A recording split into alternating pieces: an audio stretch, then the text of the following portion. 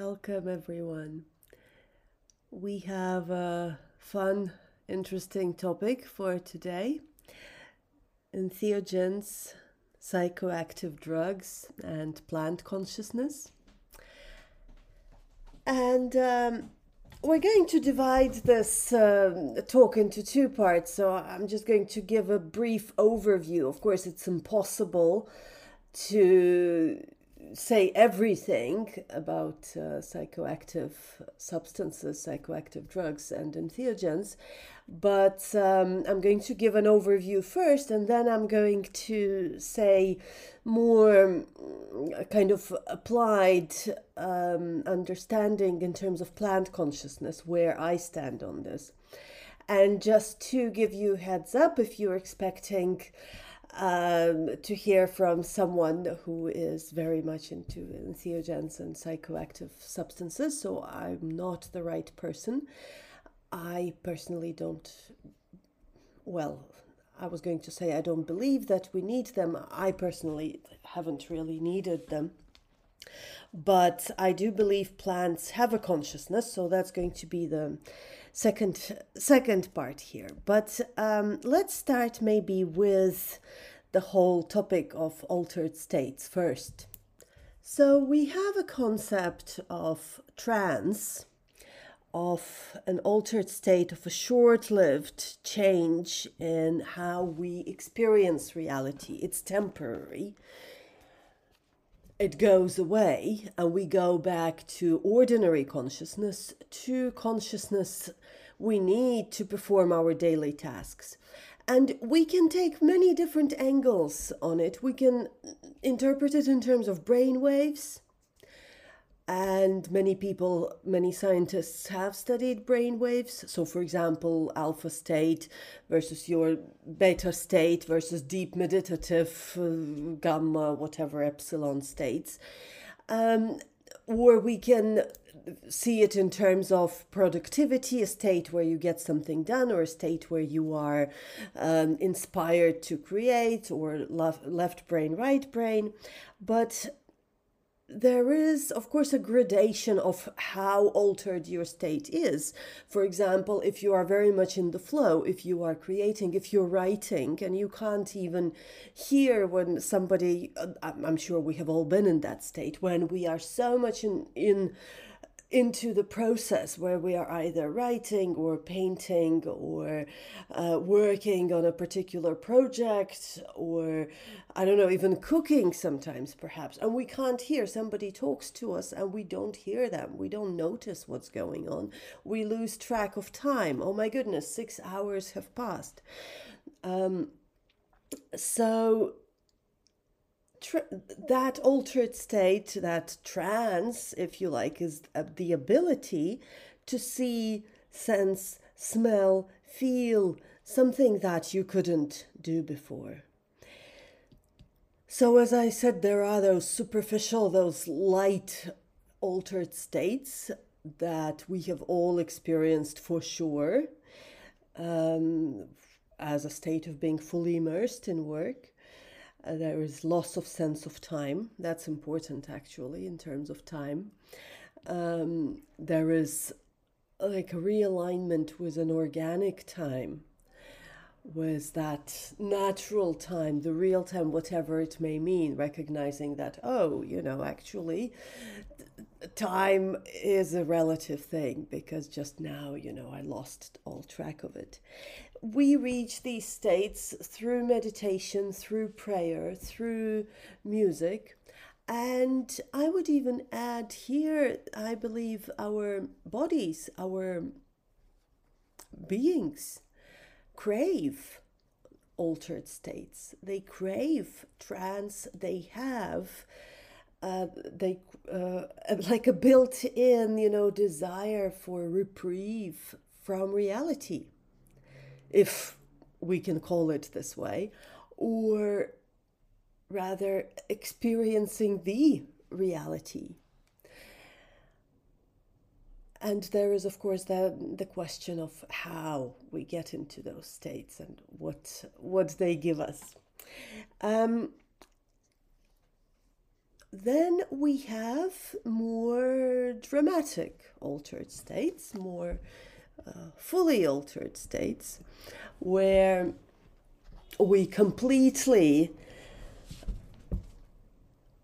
are transported into a different reality. So strong hallucinations or complete loss of the sense of self. Completely seeing like a different world, being outside reality as we know it. The most common of these states is sleep. That is also something everyone experienced in this lifetime. Well, hopefully that is something everyone experiences every day. And sleep is very important in all religious and spiritual traditions because it completely, well, you enter a completely different reality. The difference between spiritual and religious traditions and science is that, well, scientifically, if we start approaching altered states just from the perspective of brain waves and brain chemistry and what connects to what and what reacts with what, science doesn't quite see the difference between fake and real mystical ecstasy. What does it mean, mystical ecstasy? Well, when you feel oneness with God, when you feel connection to whether you call it Great Spirit or God or the universe or divine or absolute or unmanifest. But religious traditions do see a difference between real and fake altered state. There is a difference between just getting high on LSD or whatever, taking some synthesized drugs and having a true mystical insight. Moreover, in religious traditions, there is, well, an element of caution that applies even to altered states that were reached through prayer and meditation, where you received some sort of revelation, or maybe you started, well, if you started seeing angels, that would be viewed with great skepticism. But in religious traditions, there is that inherent skepsis. There is, well, we have to test. What would the fruits of that be? Is the person just trying to get attention? Are they maybe a little bit, maybe they need to eat more. Maybe they haven't eaten properly for the past few weeks. And so that brings us to another point where, how do we get into those altered states? There are purely, let's say, techniques of the mind where you get through meditation, or maybe if we can call it willpower. Then there are physiological changes in the body. What do I mean by that? Well, fasting is one of the most common ways to get into an altered state. And actually, if you don't eat for a long time, you may get hallucinations. Just to be clear, I don't mean altered state is supposed to bring hallucinations or sounds or some insights. It's let's define it as, just to repeat, where you change your lived experience, where you see, sense, smell, feel something that you couldn't before, where you're not just existing in a world of objects, but where you suddenly see, recognize, experience the invisible reality, the reality beyond your normal senses, where the world changes. And sometimes, yes, you would see and hear things that are kind of forced on you.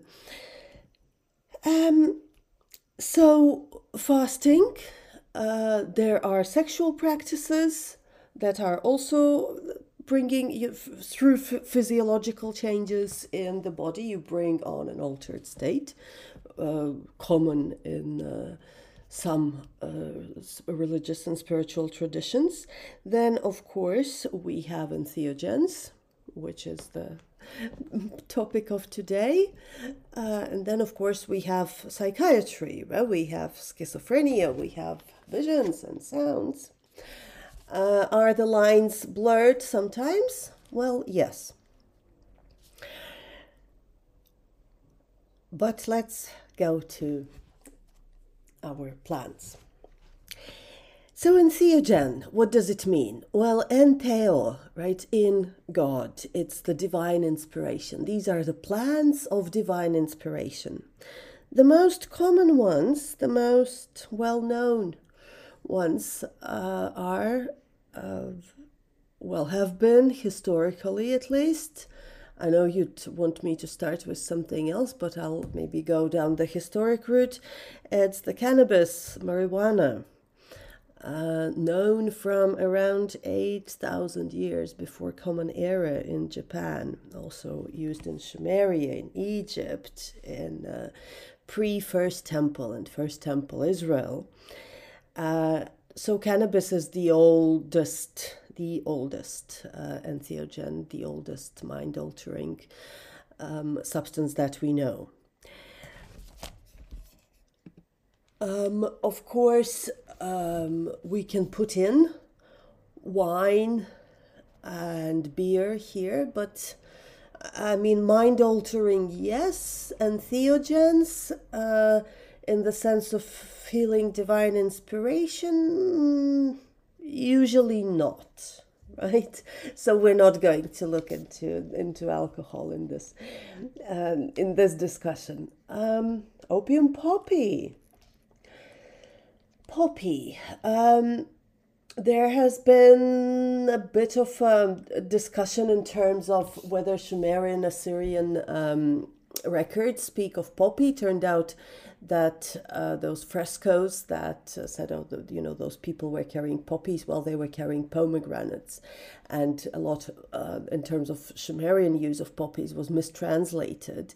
But poppy was certainly cultivated. It needed to be cultivated because in order for the opium to be harvested, the poppies would need to be propagated by hand, so with human help.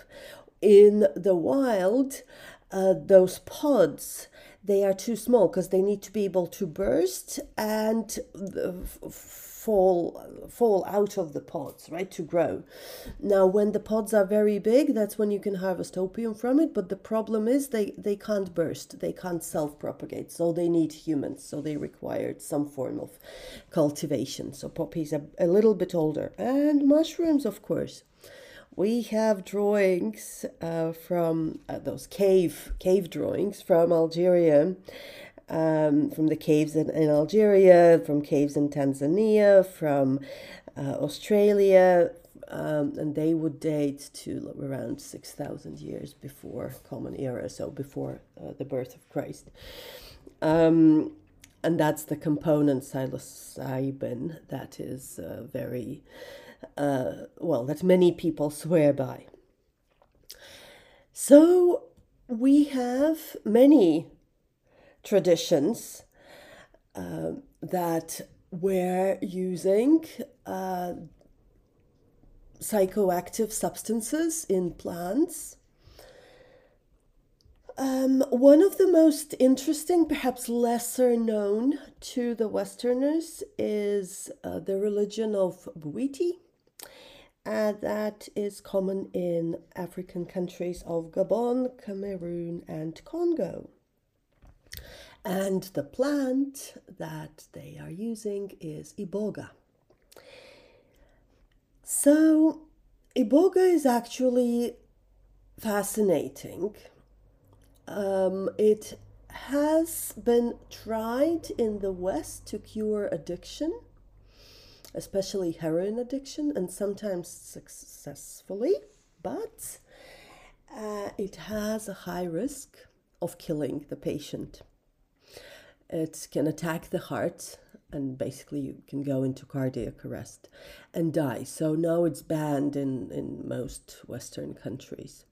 But then, of course, it was synthesized like Westerners like to do. It was taken completely out of its native context and just synthesize the most active alkaloid in iboga and try to work with it and cure everything because we are so clever. Now, back to iboga in its natural habitat. So Gabon, Cameroon, Congo. So this is the Central Africa, right? These are Catholic countries where somewhat syncretized with Catholicism. You would have the Bwiti meetings in churches outside the normal church working hours, where the community would meet in a church and hold a Bwiti ceremony with or without iboga. Iboga is a very powerful hallucinogenic plant. It gives strong hallucinations for up to 24 hours. It is very strong. It is by adherents believed to completely rewire the brain. That's why it was used to cure addictions, strong addictions, and many people have indeed been freed of addictions. Heroin, for one, which, as you know, so it's a competition with the poppy, basically, and not many plants are as strong as poppy is. But iboga did cure heroin addictions in many people who've actually, come forward and shared their experiences, but it can also kill you.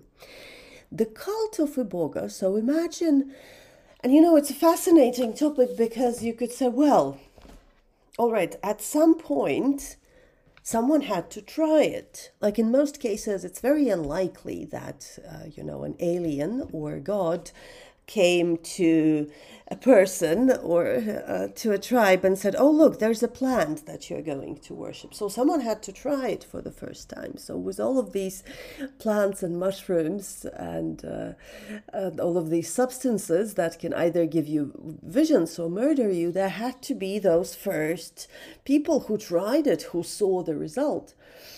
And it's fascinating how it happened, right? And how they found the right dosage, for example, how many people had to die or not die, but perhaps get very sick, or what was that decision, that made them say, yes, this is our plant. We're going to work with it. We're going to worship it. So the cult of iboga came from pygmies, actually. And pygmies in that part of Africa, by other tribes, they were not considered entirely human. They are, of course, but other tribes didn't look at them as fully equal. So what was remarkable that in the Bwiti religion and in the cult of iboga, pygmies are completely equal and looked up to as, those who brought iboga to us. So the boundaries were completely erased, and there is even reverence for pygmy teachers. This cult is endemic, of course, to Africa, so it's localized. There have been attempts. There are no two teachers or priests who work with Westerners, and there are probably others locally who work with them. One even visited Western countries and runs like a sort of a retreat center. But the basis of the Bwiti religion is the use of iboga. You use iboga for the first time as part of your initiation. So it's a 2-week process of initiation whereby the shaman decides if and when you're ready to take it. And then you go through small microdosing just to let the plant get used to you. So you go and harvest it out in the wild, you talk to it, you connect with it first, you microdose a little bit, and then you have the major initiation ceremony where you get that killer dose, where you basically hallucinate for 12 hours, and then it clears you out, reprograms you, and then you are initiated.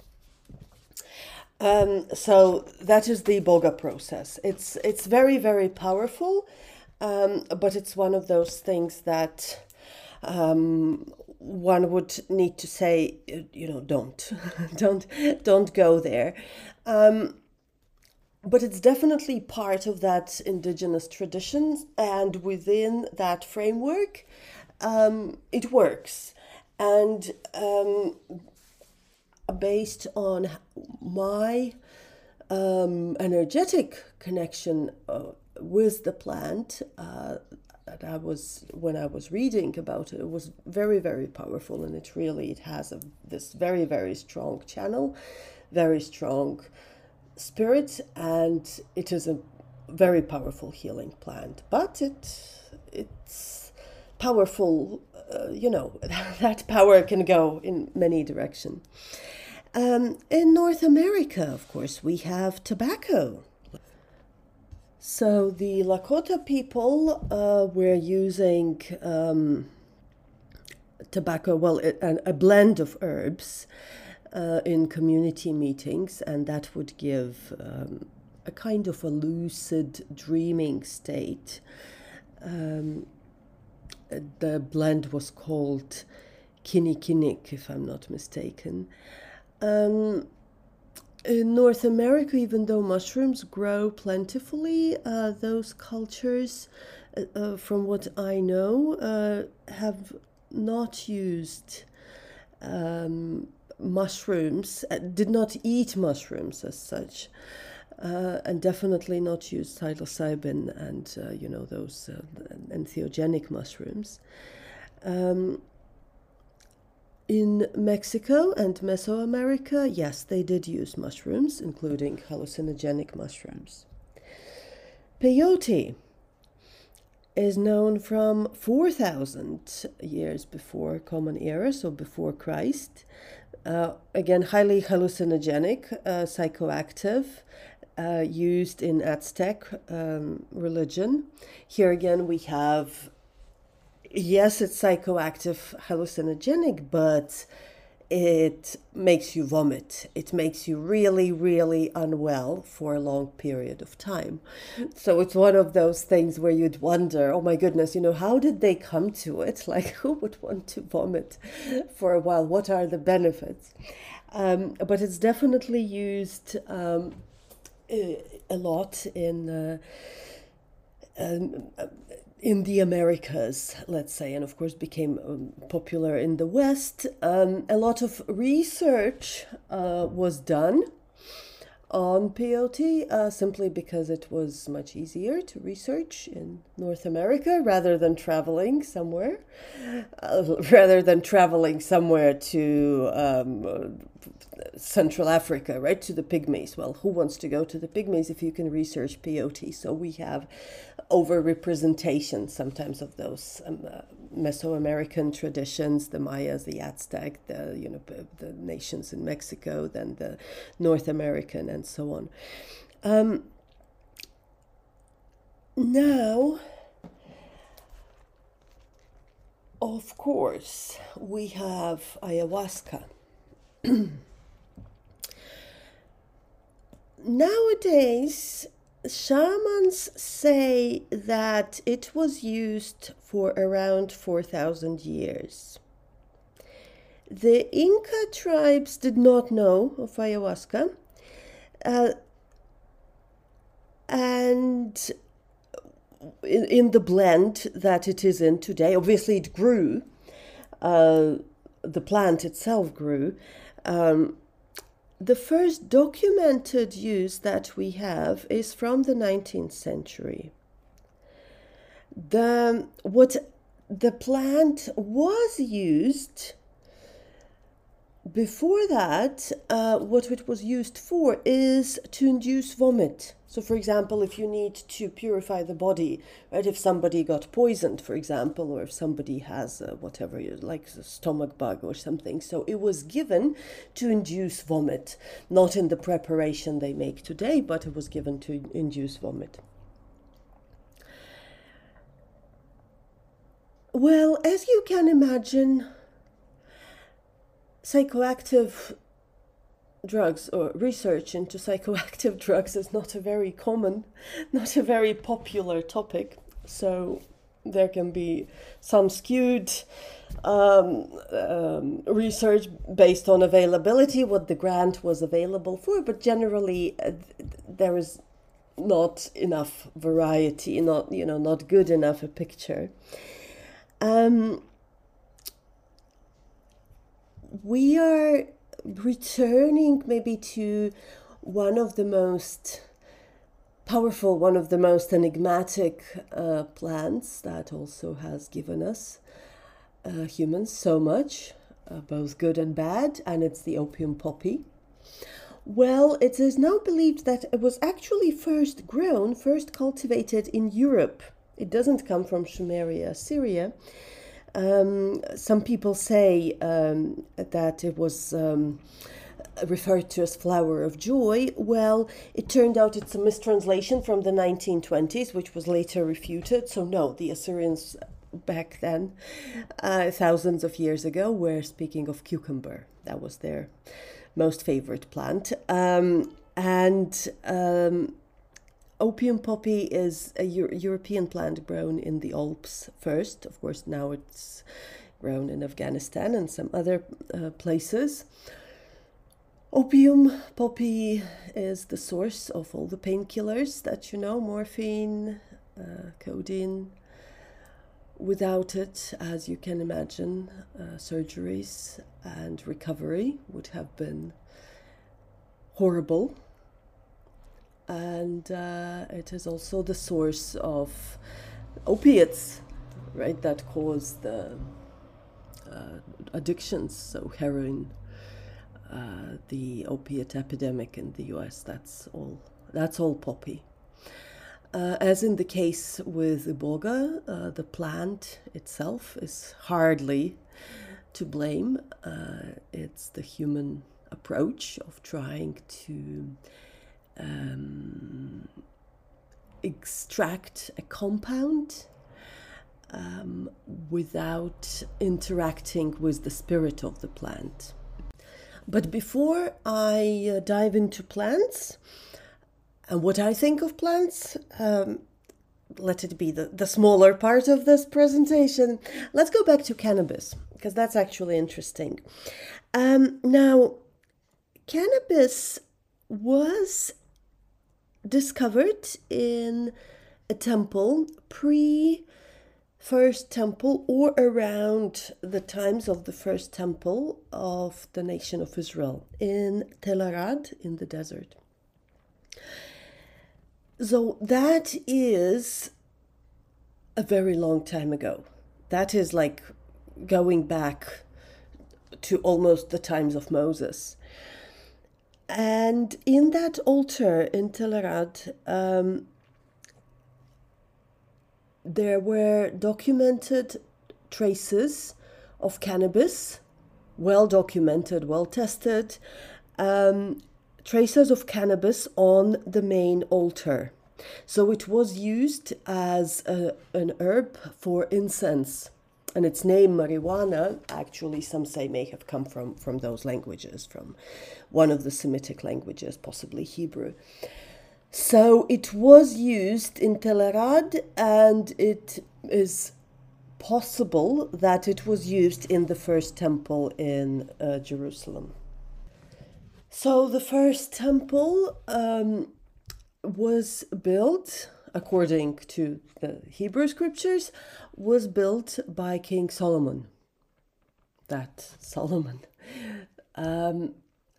And it is possible, but not proven. It may have been cannabis may have been used as one of the incense herbs, aromatic herbs that was, offered in the temple, and that smoke would have definitely caused also some altered states. After that, however, there is no documented or archaeologically proven evidence of the use of cannabis in the Hebrew ritual, so it's only from very ancient times.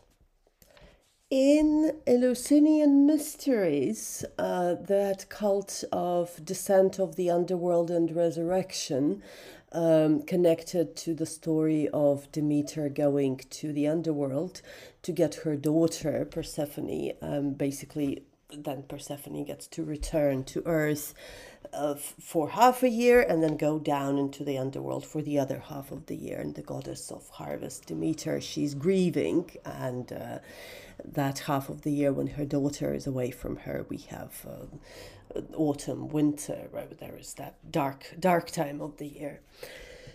In Eleusinian mysteries, they did use some psychoactive substance, kykeon, but nobody really knows what it was. Some say it was poppy, because Demeter was given poppy for comfort.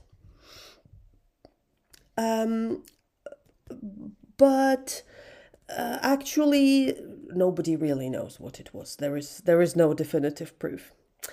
If we take world religions now, I suppose religions such as monotheistic religions, they don't really encourage the use of entheogens or hallucinogenic plants.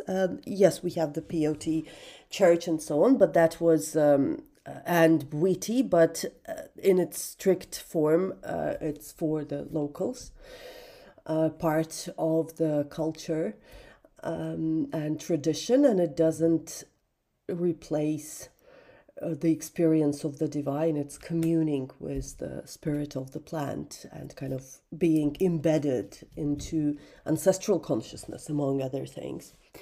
In Hinduism, perhaps we have some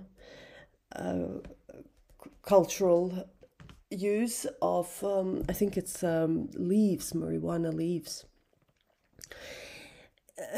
Islam is in general against anything that alters the mind, that removes the clarity of the mind away. But here we have a lot of traditions that, well, don't rely on plants, but the use of trance and an altered state in Islamic mysticism is very much very common and very much needed and appreciated, because the teachers would say, well, look, humans are looking for trance states. Look at all those trance parties.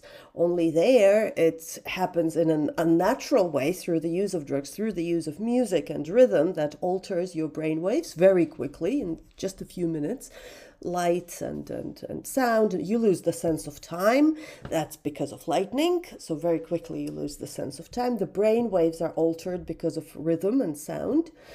And you're left in a very disoriented state. But the problem is, because most people there don't come for a spiritual experience, most people can be very troubled searching and have a lot of energetic attachments. Your field is opened, your sense of time and space is disoriented. And of course, if you add drugs and alcohol on top of that, so you end up with enormous distortions to energy field, psyche, and well, all sorts of things. But the point is, at the natural state, we long for those veils to fall. We want to see the world as it is. So a trance state is natural for us humans. We long for a trance state. And so going back to Islam, then Sufi teachers would say, but yes, but music can bring you into trance. Only let's direct it to purpose. Let's direct it to God. Let's direct it to divine union. Let's open our hearts. Let's go up wisdom, you not just mindlessly roam around in a trance, but let's direct it to God. Let's dedicate it. Let's have a direction, a sense of where we're going. And so, of course, music, dance, and whirling. Whirling is a very powerful trance activator, together with music and with intention. So, of course, that exists. And now also hashish. Some say that it was invented by Khidr. Khidr is the green man of Islam. We're not going to go there. It's a very long story, but he's a half mystical, half real, half who knows persona who they say, appeared to Moses, appeared to prophets, who was teaching Sufi masters. So he is an initiator and kind of a little bit like a trickster. That, if you are interested, look up the book called Green Man, Earth Angel. Green Man, Earth Angel by Tom Cheetham. It's a very interesting study into those, prophetic traditions and philosophies, and Carl Jung and the descent into underworld and so on. Okay, so the general idea, I think you got the general idea that all over the world, psychoactive drugs, entheogens were used, whether we like it or not. What do we make of it? What do we do with them personally? I think what many Westerners don't know, genuinely don't know, and so try to grasp onto the reality. Well, someone said to me, I took, I forgot what, it wasn't ayahuasca, but it was something you're supposed to sniff, some tobacco-like plant. I took it and I felt God. I felt God. Wow. It's wow. And if you've been so disconnected, so in your mind, so completely separated from reality all of your life, then of course, a sniff of some plant makes you think that you've encountered God. It's wonderful. It's horrifically sad at the same time, but it is what it is. And so I can understand that. But in my opinion, well, maybe let's start with the fact that, in my opinion, plants are living and sentient beings. If you listened to my previous podcasts on crystals and rocks, you'd know I believe crystals and rocks are sentient beings too. Not in the sense like us or like cats, of course, that's very different. But there is an intelligence, there is an underlying pattern, there is an underlying structure. It's not just dead matter. There is an intelligence in the sense of formative intelligence. There is something that forms them together. Whether you call it God or just a universal intelligence, it doesn't matter at this point, right? It's not relevant now. The same thing applies to plants, and I've said multiple times that, trees form networks. Plants definitely communicate. They receive sunlight. They react to each other. Their energy fields change when someone approaches, including when you approach. The energy field of a plant remains for 24 hours after the plant is harvested. So you can still connect to the energetics of the plant. And for example, as in, harvesting iboga or the components for that ayahuasca brew, people go out, talk to the plant, ask permission to cut it. Then they cut it with gratitude, with reverence. Why do they do it? Because it's an archaic tradition that some people invented in the jungle? No, because they connect to the intelligence of the plant, to the field of the plant. Plants do have a consciousness. They have a memory, a collective memory. They interact with the whole biome of the forest. So you could maybe liken them to a cell in an organism. Like our cells have a communication network, And one cell, it doesn't exist separately. It talks to everyone else. And so it has memory. It has the memory of everyone else. And of course, at the same time, you're bigger than the cell. You have a consciousness that is over the cell, maybe, but your consciousness can also be influenced by the state of a cell. If you've tried to be very conscious when you are in pain, you know it's not possible, and only the pain exists. And the whole consciousness narrows down to a particular point. You're not going to read a lecture if you are in strong pain. So it's a give and take, a connection between us and smaller parts of our body. Well, the plants also communicate, and some of them are slow communicators. Some have a short life cycle, like for example opium poppy. Its life cycle is 140 days, if I'm not mistaken, so from when it sprouts and through the blooming, and then it dies. So it's relatively short, so it has to give a lot in a short amount of time. Those plants are usually very, very fast. It's like, yes, give, and poppy can't stand pain, right? It just wants to comfort everything and everyone. So it's one of those, loves that needs to be balanced with some severity. But poppy in itself, it's pure love, if you like, only in its own way. And maybe from that example of the poppy, I gather the idea that plants, of course, they reflect the divine, just like your pictures reflect you, but they're not all of you. And the plants, of course, they give visions, but how do you see those visions? Do they come from outside of you, or do they bring out something that is already in your brain? How would you be able to see something that didn't exist? Is it possible for a plant or a sacred site or a person to react with you, to bring out some resonance with you, unless it already existed inside you? People, you meet people, out of 100 people, one person stands out. Why?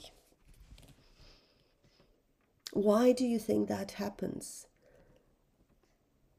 There can be many answers, but one of these answers is, well, there is some resonance. There is something already within you that this person brings up to the light, whether it's good or bad. And so do the plants. They talk, yes, they bring a new insight, new reality. Some of them are powerful visionaries and give lots of visions, lots of teachings, lots of insights.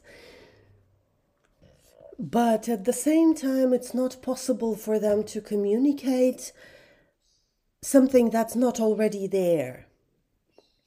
The way they just bring out what's in you. And the second thing is, on my path, in my experience in life, you cannot reduce the divine to brain waves and chemicals and chemical reactions. That's not it.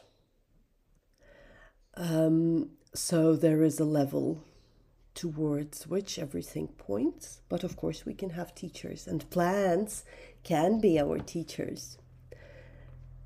But it's not all, right? It's not all reality. It needs to be balanced. So at one point, ayahuasca may have been your teacher, and then at another point, something else becomes your teacher.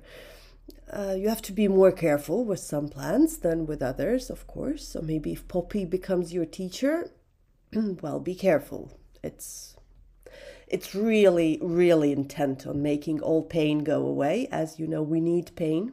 For example, leprosy is the inability to feel pain, and that makes your body deteriorate, right? Because you can burn your finger. You can chop off your finger, but you burn normally. If you if you burn by accident, if you touch the candle flame with your hand, you draw it away. But with leprosy, you don't feel anything. So, oh yeah, wonderful, no pain. Not so wonderful, because the whole body falls apart, right? And pieces of flesh start literally falling away because you feel no pain. So yes, we need pain. So some of these plants, they're very, very loving, but we need to see how much of them we can handle. But of course, for the Western mind, I think it's a shock experiencing plant intelligence that is, for example, as strong as in ayahuasca or iboga, or or poppy for that matter. But think that you can also connect with plants energetically, just as you would connect with a spiritual master or a teacher, or like I taught, connecting with crystals through breath work. That's another way of connecting with plants. But anyway, that's what I believe in. So we will wrap up this presentation, so I can leave you with some things to ponder, and some questions, hopefully more questions than answers, so you have something to sit with. Thank you very much, and have a wonderful day.